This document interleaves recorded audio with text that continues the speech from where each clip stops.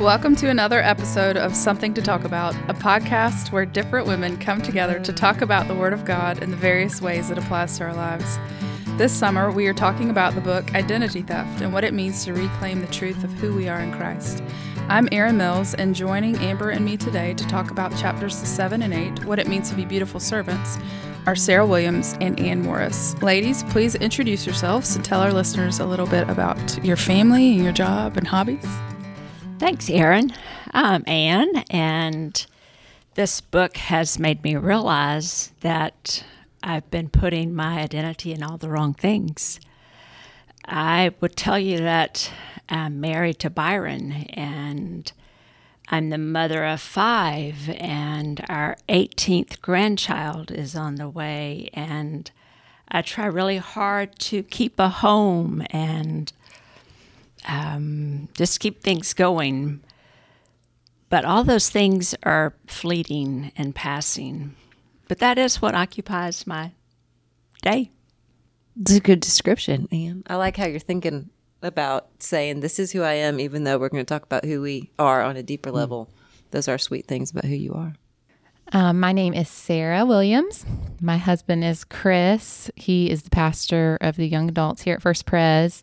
And we have 3 kids, our almost 6-year-old Naomi, a 4-year-old named Mila, and an almost 2-year-old named Zeke.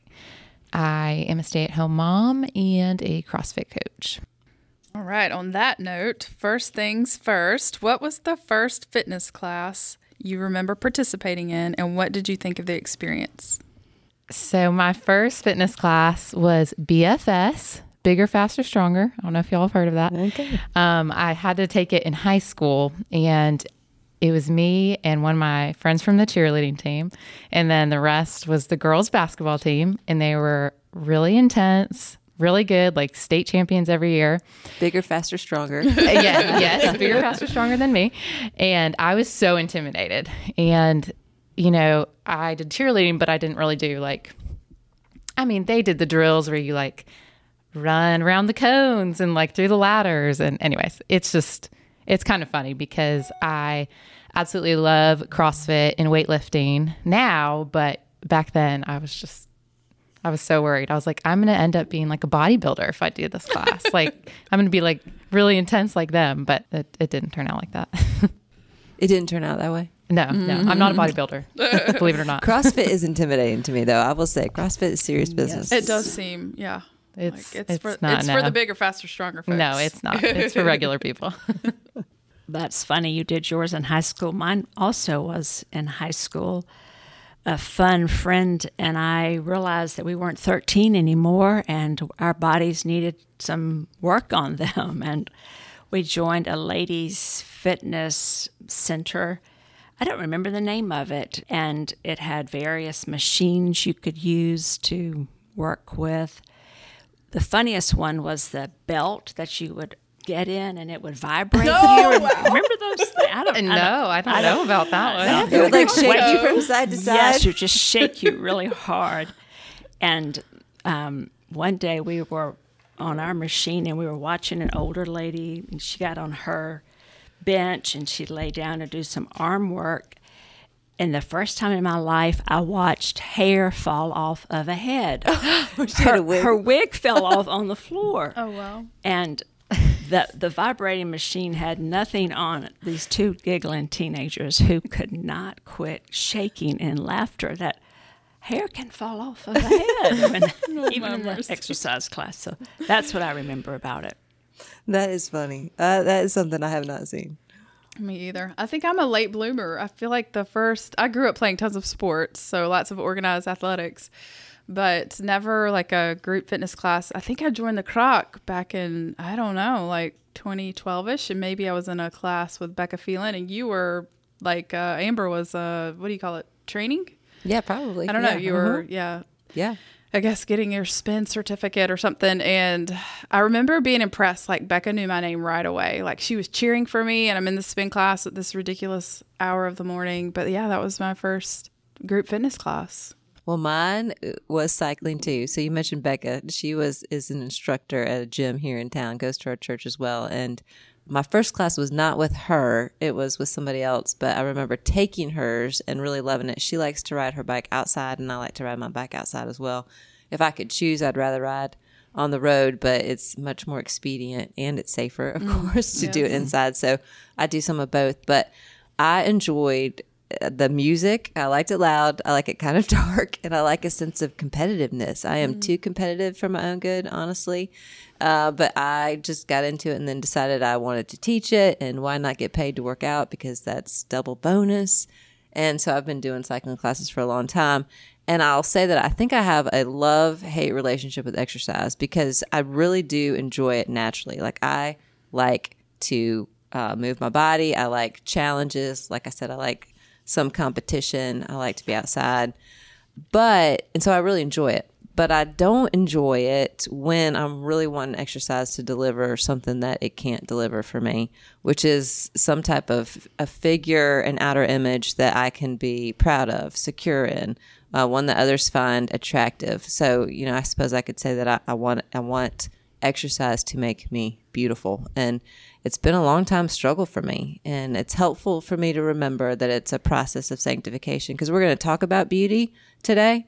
And just to be reminded that our first chapter of this book of identity theft talked about the fact that if we can understand that our freedom from sin is in some senses progressive, we've been freed absolutely, completely, done deal from the penalty of sin, but we're being freed from the power of sin. And that means we are still battling. And that's encouraging to me, because I've been battling this false idea of beauty and all the dark paths it can lead me on for a long time. And I think one of the things that really was a wake-up call for me a few years back was just the realization that I no longer knew how to appreciate real beauty. Like, my view of beauty had become so narrowly focused on me and what I looked like externally, and comparing that to so many things around me, that I thought, man, I don't go outside and enjoy a beautiful sunset, or I don't see a beautiful woman, or various, types of beautiful people, and appreciate the variety of beauty. I've lost beauty in favor of a false idea of it. So I'm excited about what we're talking about today, because it just restores a grander vision of what beauty is. So today we're talking from chapter 7, and the title of that is Beautiful, Clothed in Splendor, and the author is Trillia Newbell. And the verse that is attached to this chapter is from 1 Peter chapter 3, verses 3 and 4, and it says, "Do not let your adorning be external, the braiding of hair and the putting on of gold jewelry, or the clothing you wear, but let your adorning be the hidden person of the heart, with the imperishable beauty of a gentle and quiet spirit, which in God's sight is very precious." In Christ, we have imperishable beauty. But Trillia points out in this chapter that there's 3 common lies that threaten to pervert the beauty that's ours, and instead lead us into sin and captivity, like I've been experiencing. And number 1 is, the lie is the outward appearance is all important, and it leads to idolatry. We worship it. Number 2 is, I must measure up, and that's that whole comparison game. And it leads us to the sins of envy, greed, and pride. And the third one is, I have to be beautiful to be acceptable or desirable, which is just that fear of other people, that need to be accepted and to have people's approval. So ladies, let's talk a little bit about how y'all are personally tempted to believe one or more of these lies, and what sort of sin do you find that leading you into? This chapter was so convicting and eye-opening to me when I see these things printed out, and I realized that I really struggle with striving to measure up. And that involves both the first, outward appearance is so important, and also the third point, that I'm afraid of other people. They won't accept me. They will not say that I have anything that's desirable. So as I strive to measure up, it creates such envy. It creates such self-focus and greed of wanting more. And really all it does is an endless striving. You never never measure up. I never measure up. And that is complete bondage and slavery instead of the freedom that our Lord offers to us. I like how you bring that out, that it never ends. Never ends. And I've thought before, if I can just get that feeling, if I can just fit into those jeans, if I can just lose 5 pounds, if I can just whatever that thing is about, then I'll feel okay. But you never do. You never do. You lose 5 pounds, it doesn't matter. You fit into the jeans. It's momentary gratification that leads you into further bondage. Yes. I also thought that maturity as we grow older, we kind of lay aside some of these lesser things. Yeah. And I found that's not true. It's still, I want to measure up. Yeah. There is something about that in that. If that's what you've been looking to your whole life, to think that that's going to change when you get older, it won't. It doesn't. Right. You're right. Mm-hmm. Darn. I was hoping a couple years down the road, I just won't struggle anymore or something. But I can see how each of these lies honestly tempts me at times, but I mostly relate with the lie that appearance is all important. I can see where I often elevate how I look above other things, and there's just this consuming nature of feeling like I want to control it all. Like you were saying, like if it's not one thing, it's something else. And just this compulsiveness with like always trying to fix yourself. And in the book, Trillia was saying how our idolatry of beauty can lead to emotional responses. And that really hit home, because it's one thing to look in the mirror and notice things that maybe you want to change, but it's different that you can leave that space still just ruminating about your quote unquote flaws, just allowing it to steal your joy. So I can see at times where it affects my mood. Like I can feel grumpy when I'm just really overcritical of myself. So allowing it to be elevated over other things that are actually significant. So I would say the sin here is idolatry, just really dethroning God and idolizing these made up standards of what I think beauty really is. I like how you point to the fact that what your emotions are about it and the degree to which they go, I guess, is an indicator of how much you're counting on that. And I was thinking of this time that my husband and I were going to go for a bike ride, and the day before I bought some biking shorts, and it was like, you know how you sometimes feel like you have skinny days and fat days, and it could be like one day and the next day and they're exactly the same, and there's no logical chance, but you just feel that way. So the day I bought the biking shorts was a skinny day, and the day that I was going to wear them on the bike and we were biking with a group of people was a fat day, but I didn't know until I put the biking shorts on and I looked in the mirror, and I just was so like the sense of shame was just like coated me. And I just was so embarrassed in that moment. And then I became angry, and then I became sad. And my husband walked in. He's like, "Are you ready to go?" I'm like, "I cannot go anywhere.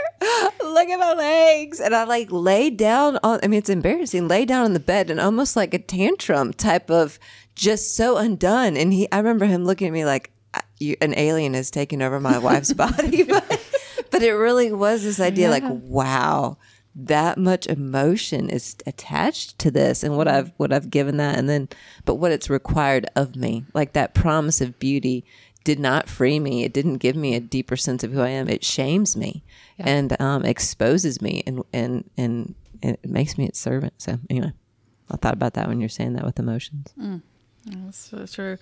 I mean, I feel like same with y'all. I can see myself in any of those 3 lies that we were tempted to believe.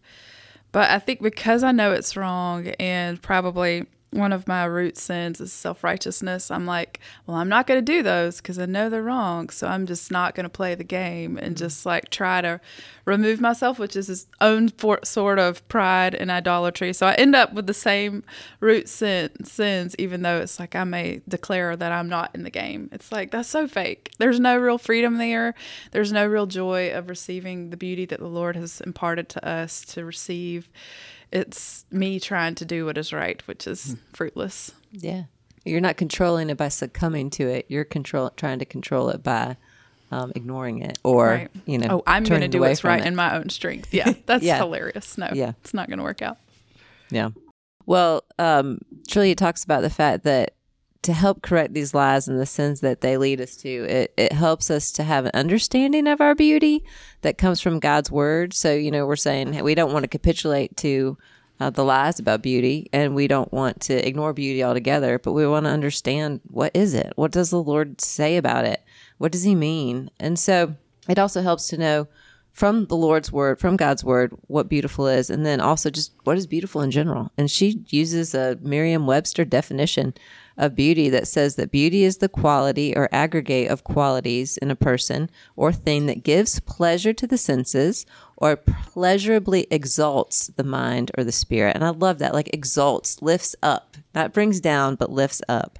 And so in his word, God reveals himself to be the creator of all beauty. And so everything that delights our senses, exalts our minds and our spirits, it's of his making. But as the verse that I read earlier states, the beauty that God tells us, women in particularly, that's precious to him is the beauty that comes not from what we put on ourselves or from what's on our outside, but from what is inside of us, particularly a gentle and quiet spirit. And I think oftentimes a gentle and quiet spirit can be misunderstood as sort of maybe like a personality trait or a temperament, as somebody that's quiet a lot and sort of shy and reserved. But that's from the context of that passage. If you were to read that, that's not what it's describing. It uses an illustration of a woman in the Bible who's very courageous. She had a very courageous spirit, but it was one that was gentle and quiet because it was trusting in the beautiful promises of a beautiful God. So as women, we become beautiful when our lives showcase the beautiful one in whom we trust. He created beauty. External beauty, internal beauty. He is beautiful. The sum of all of his attributes, his holiness, his righteousness, his purity, all those things are beautiful and they're reflected in so many ways. When we surrender ourselves to the beautifully pure and righteous Savior, Jesus Christ, and when we continue to grow in his image, then we do reflect his beauty, both outwardly and inwardly. It talks about the fact that as citizens in heaven, we're awaiting a Savior who's going to transform our lowly body to be like his glorious body by the power that enables him even to subject all things to himself. And I love this quote. Trillia says, all right, yes, God will make everything new, including us. He will transform our bodies, the ones we are pulling and tucking and starving in an effort to make them beautiful. They will be beautiful, pure and glorious when he returns, unimaginably beautiful. We will never die again. Our beauty will never fade. And most importantly, we will be without sin. So ladies, as y'all think about beauty, and if you think about the fact that it's meant to delight and it's meant to exalt and it's showcased in so many different ways by different women. I love this. We all display beauty in such a variety of ways. That's one of, to me, the worst lies of that cultural idea is it's one thing only, very narrow view. But who's someone that you know who stewards beauty well by using it to honor the beautiful and beauty-making creator? Yeah, my mom comes to mind. And it's kind of funny because in a physical sense, she doesn't really care about beauty whatsoever, like doesn't really care about makeup. She doesn't dye her hair. She doesn't really care about clothes, which is really funny because I love all of those things. I'm like girly girl to the max. But this story came to mind just this past weekend. She was here visiting and Chris had his ordination service and our littlest one was sick. And so I'm panicking. I'm like, what are we going to do with the kids? And so she had driven into town to see Chris. And so she's like, I'll stay back. I'll stay with Zeke. And just her sweet spirit, it was like, it wasn't a burden to her. She wasn't like grumpy about it. It was just, she really does seek to serve. And it was just her kindness to all of us. I was like, wow, she really just, she's so pleasant and gracious that I'm like, that really is beautiful rather than, like you're saying, this narrow view of like looks and has to be a certain way. Isn't it amazing that your senses even can pick up on that? Yeah. You know? Yeah. It's like calming really, almost. Yeah. Like, I'm like, it's just to be in her presence. I'm like, but if I told her that, she'd be like, what? I'm not beautiful. I don't care about blah, blah, blah. But I'm like, no, your spirit, Mom. Your spirit's beautiful. Yeah. Oh, I love that. Mm-hmm. That was great. I feel like my mom, same thing. But when I was thinking about this person, I feel like, when we talked about Jasmine Holmes' fruitful chapter, and how the Proverbs 31 woman is kind of an amalgamation of women. And so I was thinking about all the women that show me beauty in my life, and it's not just one person that nails it. Although, my mom's pretty high up on the list.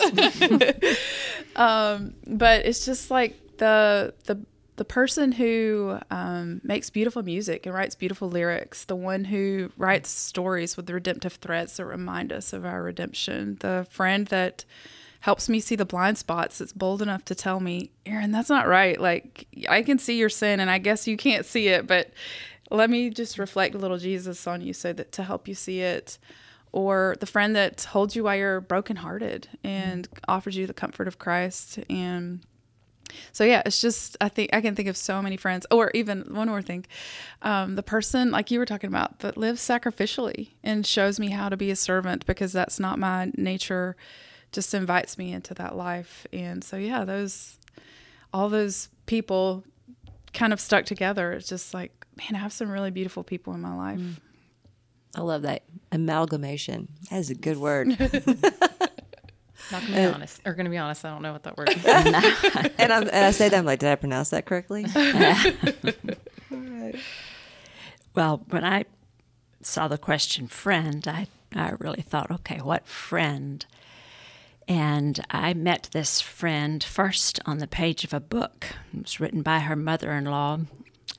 And she wrote of her daughter-in-law's beauty, whether she was stepping out of the Pacific Ocean or stepping out for a date with her husband, how beautiful she was. And I thought, that is quite a compliment to be written about you. And in God's wonder and kindness, I met this lady 20 years later. I stared at her as she stood in a long line of people, and she greeted each person so warmly with her smile, so intentionally with her greeting. She was beautiful, smiling, greeting everyone. She lives life with a, I'm so glad to be with you, instead of, you should really be glad to be with me.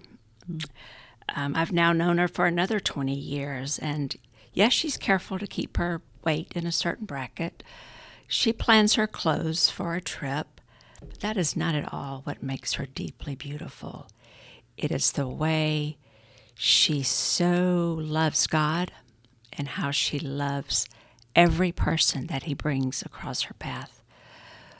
Whether it's the clerk at Kroger or the waitress at our table, she greets them with the love of God, and that is what makes her beautiful. I can picture the type of woman that you're describing. And I think, even of those women who you mentioned, she does keep her weight at a particular place, or she plans her clothes for a vacation. And sometimes when I'm at my worst, I can criticize because I know what I'm like when I'm seeking those things out, that I assume that other people are the same way when they put effort towards those types of things. But to be freed up to showcase the beauty that you naturally have, and it draws other people in, like an outwardly beautiful person that says, I'm so glad to be with you, invites you into that beauty, and you reap the rewards of that beauty. It's not so much that you have to covet it or compare yourself to it or feel put down by it, but you're drawn into it. And you can have beautiful women who will hold their hands out, stiff arm, and that beauty it's a cold beauty. It's not a welcoming beauty. That's right. It's not something you can enter in and experience and taste. So I loved how you described that. And all of y'all are touching on the fact that part of that beauty that we see in one another and the women around us is that desire to be of service, to offer what we have to other people. And that leads us right into our next chapter, chapter 8, and it's entitled Servant and Reaping a Reward. Betsy Childs Howard writes this chapter, and the verse that's connected to it is Colossians chapter 3, verses 23 and 24. It says, whatever you do, work heartily as for the Lord and not for men, knowing that from the Lord you will receive the inheritance as your reward. You are serving the Lord Christ.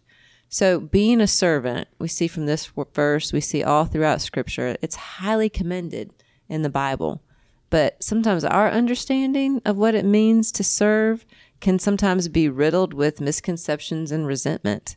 So Betsy says, while we may agree that Christians should be servant-hearted, no one wants to be treated like a servant. And Anne's shaking her head like, no, we get that. We don't.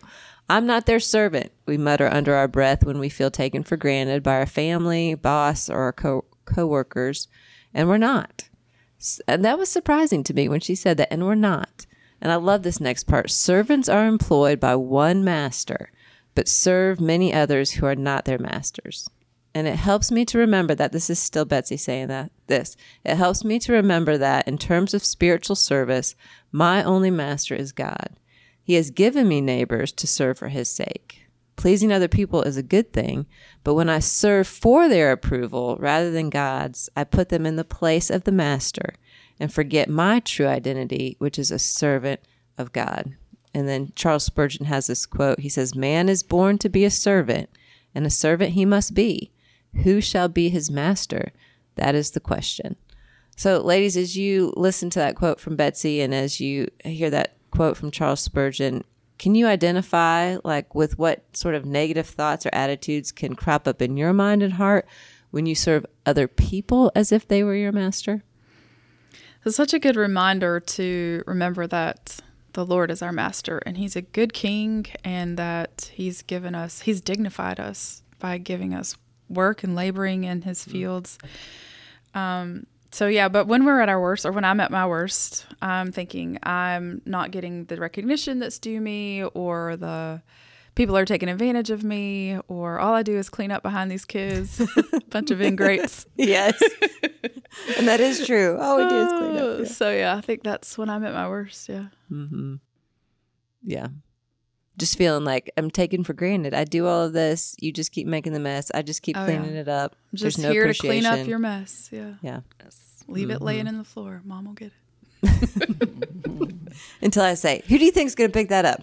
Who do you think's going to pick that up? Yeah, that backfired. I said that. My kids were like, you will. I'm like, they're cheering for you, though. Yeah. No, not the same. Not the same. Yeah, kids don't get sarcasm. No. Oh, that's funny. Not at all. I thought about this, and my thought, what I tell myself when I'm feeling sorry for myself, is nobody cares about the servant. They don't care about the servant. It's just, what are you going to do next for us? Is there dessert with this meal? What we're going to do next? And that's such a wrong way to think. And so I was glad to think on this, because a good master would care for their servant, wouldn't they? Would care well. They are very dependent on this one who serves them. That's so extremely different when we're serving the Lord God. There is no better master, as you said, he does care for his servants. He's always noticing. He enables us. He even encourages us in our servant, the ways we serve. In fact, as you said, he gives us the dignity of working for him. I think it's one of the most amazing things about God is that he allows people to labor with him, for him, and somehow he gets his work done. With all the mess that we are, he gets his work done through his servants. So it was good to be reminded, yes, I only have one master. And I do well to sit with him and ask him, what's your plan for me? Well, and you're bringing out the point that he cares for you. Yes. That feeling when you're serving other people who may not actually care as much as you would like them to, some do, some don't, is that thought that nobody cares for me in the midst of this service, but the master you're describing cares for you. He does. In the midst of your service. Yes. Yeah. Yes. Yeah, there's definitely a resentment there when I feel unappreciated. I think it's really easy to holler out, I love to serve, but I have to ask myself, do I love to serve when I don't get praise? I definitely face this a lot with little people. My 2-year-old doesn't know how to say thank you when I change his diaper or when I give him his milk cup or when I make his lunch. And my older girls aren't looking me in the eye saying, you know what, Mom, I appreciate all you do for us and our family. It's more like, hey, Mom, I want a different snack because this one is yucky. But does that make my service any less significant? No, it still matters. I think my motivation just has to change. My service to my family can't be contingent on appreciation or not, and I can't allow that resentment to build up. Yeah, resentment is a real problem, isn't it? I mean, for me, it is just to think I'm going along serving, thinking I'm doing a good thing, and before I know, I'm really ticked off at the people I'm serving. Yeah, it's really like isolating. Yeah, it is isolating. Or lonely, just to be like, poor me, no one really understands all that I do, or just that craving for like praise or affirmation can be real exhausting because people can't meet it. Well, and that's the important part, as you said, people can't meet it. Yeah. Because I was kind of surprised in this chapter that she points out the fact that we're actually created to serve for reward, and that oftentimes we try to convince ourselves that it's better to be those who serve without any regard for reward or praise, but that we're not created for that. And I thought, that's interesting. You don't hear that very often, but she's making the point that Scripture actually promises reward for service to the Lord. And I guess it's kind of like what you're saying, Anne, that your master sees and he cares and he appreciates, that our master sees and cares and appreciates. So a couple of verses for that, in Colossians 3, chapter 3, verses 22 through 24, it says, "Bondservants, obey in everything those who are your earthly masters, not by way of eye service as people pleasers." That's what we're talking about. Sometimes we want people to acknowledge and to appreciate and to say thank you. But with sincerity, instead, with sincerity of heart, fearing the Lord. Whatever you do, work heartily as for the Lord and not for men, knowing that from the Lord you will receive the inheritance as your reward. You are serving the Lord Christ. So they're just very plainly, you will receive the reward of the inheritance. So that's not salvation. That's not, we don't serve in order to gain God's favor, to take ourselves from underneath his wrath. But we serve, we've received an inheritance of this new person that we are in Christ, and we've been given these gifts and this opportunity to serve, and we serve in light of that inheritance we know that we will receive and how full that is. Jesus also said, if anyone serves me, he must follow me, and where I am, there my servant will be also. If anyone serves me, the Father will honor him. There's those two words, the honor. He will be honored. You will receive a reward, an inheritance. And Betsy gives an illustration in this book, and she doesn't apply it exactly this way, but it made me think about this. She's talking about in Downton Abbey where there's a scene where two people are making a cake. I can't remember their exact names, but one's the cook of the kitchen. She makes cakes all the time. And one's the daughter of whoever owns the estate. And so, of course, she never makes a cake, right? So she comes to make this cake, and the cook has to obviously probably tell her, lead her step by step, everything to do. If it were not for the cook, there's no way that she could make the cake. But when the mother comes and sees this cake that was made, she's so delighted. And you just think, it's kind of how our service is. Like, we bring delight to serving people, but it's because the Lord had in us through his Spirit allows us to serve in those ways that he's given us the privilege to do, and yet he gives us honor. He delights in our service. Other people delight in it, but he delights in it. I just think that's so crazy that we are participants in something like that. So Betsy says, once we know that we're serving the Lord rather than men and women, then we can stop worrying about whether we are underappreciated. We can stop focusing on whether our efforts enhance our image, and then we can start concentrating on how we can best meet the needs of our neighbors. So, y'all, how does knowing that God sees your labors and rewards them encourage you in the mundane, hidden places in which you serve? It makes me exhale, honestly. Like, there's this sigh of relief that it is seen and it does matter, and it takes the pressure off of trying to prove something. As I said before, I feel like this a lot in motherhood. Sometimes the moment Chris walks in the door, I'm like, hey, I did 6 loads of laundry and I changed 4 dirty diapers and I vacuumed and I took the trash out and I got everyone down for a nap. Like, I need him to affirm that all my work was valid and it matters, which, sometimes he does that and it's truly helpful to have that reminder. But my soul validation cannot come from him because he can't bear it. And I have a better model in Christ. So just reminding myself that he laid down his life for others without the acknowledgement or praise. It encourages me when I think about how just ordinary God made this world and how much care little children require, even a family. Amber knows that it's not just little children who need lots of mothering and meals, and it's every single day you get up and do it again. And even though our God is so extraordinary, he's so out of this world, he made this world a very ordinary place where there are lots of chances to serve. And so that's just what we do. And it is so different when it's done for his smile instead of hoping somebody else will pat me on the back, or but to know that he sees.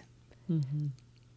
And the little ones are not ordinary to him, are they? They're his very special creation, and what a privilege it is to get to care for other people. And the freedom of doing that, I'm just reminded as you say that, the freedom of doing that because we know how much we're cared for. You could continue to listen to this and think, oh, I'm not very pleasing to God because I don't do A, B, and C. But to think, the Lord is so pleased with me. He has lavished his love on me through the work of his Son. He has brought me near. Everything I stand in need of, he delights to give to me. Therefore, I can serve, and he delights in that service. And there's honor and like we said, the reward of an inheritance that comes with that. But to start out at the place where you're already lavishly loved and provided for, and to serve out of that instead of trying to serve to get that is a relief too. Yes. Yeah, it's a total game changer. And I love that, even thinking about how we are promised honor and reward in our ultimate reunion with Jesus. And there is that exhale, even thinking about that.